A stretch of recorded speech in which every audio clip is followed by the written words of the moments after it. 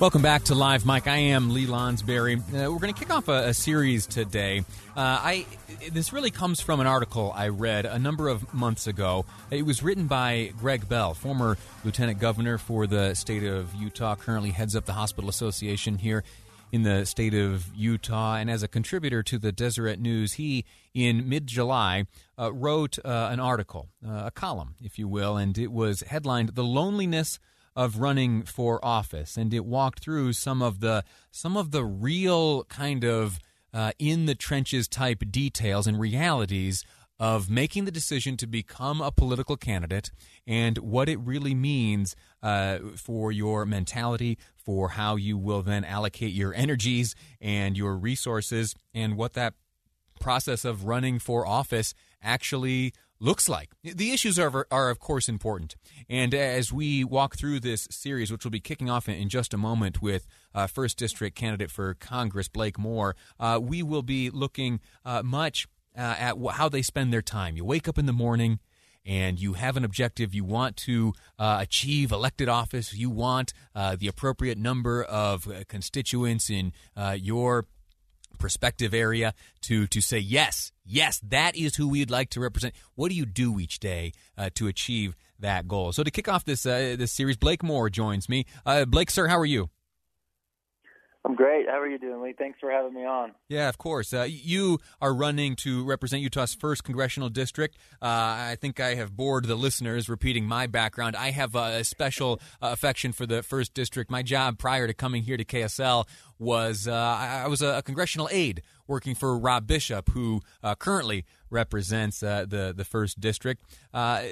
So anyway, I hope everyone who's looking to represent Utah's 1st District takes it seriously and does a good job in the practice. So I'd like to focus on what is a day in the life. You, sir, running for Congress, you've got a general election coming up in November. How are you spending your days? Yeah, thanks. And I actually love that you started with that Greg Bell article. I remember reading that back in July, and my reaction to it was, yeah, he gets it. He gets it. That is exactly the way I've felt so many times. Never been around more people. Well, a lot of it's Zoom, so it's, to some degree, it wasn't the typical, kiss a lot of babies and shake a lot of hands campaign. Yeah. But you're constantly around and interacting with people, and then yet alone you can feel some serious loneliness, and that article was extremely well written, as expected from a public servant like Greg Bell. But yeah, so a day in the life, there's different phases of campaigns, and so it looks different, when you're doing something. When you're back in the convention time frame, you're calling. There's 1,000 delegates that you want to interact with, and so you spend a lot of your time calling. And we had to create a video this time because it wasn't an in-person deal. And then, we've had to film a few commercials and that type of stuff as it gets to the primary. But once you win the primary, and particularly the 1st District, you get a lot of people assuming, it's a heavily Republican district and you should be able to take a breath. I haven't been able to enjoy that breath necessarily. The scope is we've been digging in as a campaign team, leaving nothing unturned, it feels like. And not taking any of that for granted, still working, even harder. But what's fascinating is the scope changes. So you're not, you're still thinking, you're still running the campaign. Right. I had to approve an email yesterday morning that was going to go out broadly to everybody that included a link to a new commercial that we had just filmed and posted. But you also have briefings from across the board policy wise. So yesterday we started in Logan early in the morning with a briefing from the Space Dynamics Lab. It's an extension of Utah State and a federally government funded operation that not a lot of people know about, but it's incredible what they're doing and the technology that they're building there with respect to satellite and space exploration. And then the Chamber of Commerce up in Cache Valley has a forum, so it's kind of a debate style forum that you attend.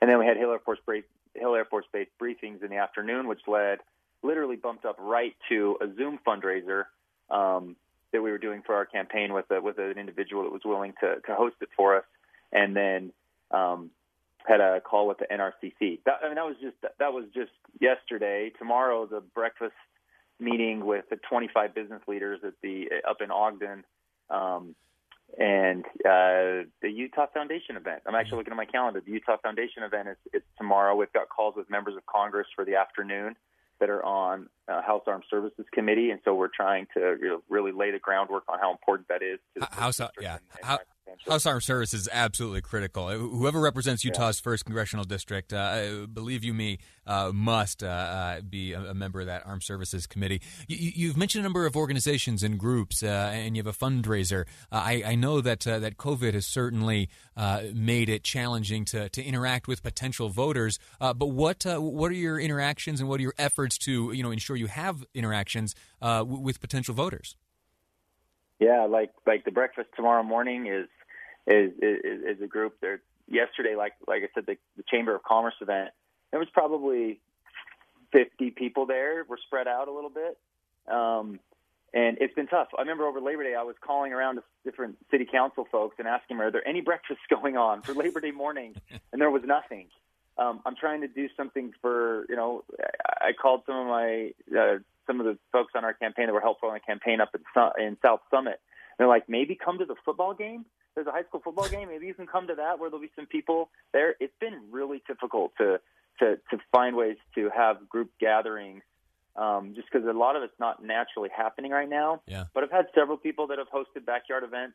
So we'll be leveraging that, and we just have to do a lot more digital. Political scientists will someday write entire textbooks about the experience through which you are passing right now. You are, you're blazing new trails. You and your opponent and all others running for elected office right now. I don't envy the challenge. Before I let you go, you've got a website? Electmore.com, MOORE. Please take a look and interact and reach out. We'd love to chat with anybody that's out there that wants to hear our plan. Excellent. Blake Moore, Republican nominee for Utah's first congressional district, running for Congress.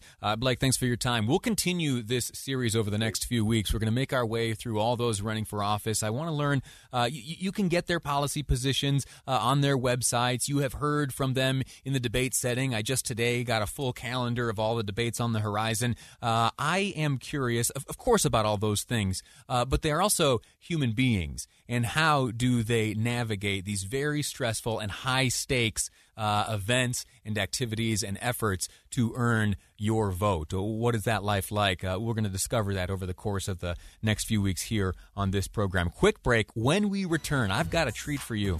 The reigning 6-time PRCA World Championship bull rider, Sage Kimzey, is going to be my guest next. He's competing this week in Utah. You'll get the details and a little bit of his background next on Live Mike. I'm Lee Lonsberry, and this is KSL News Radio.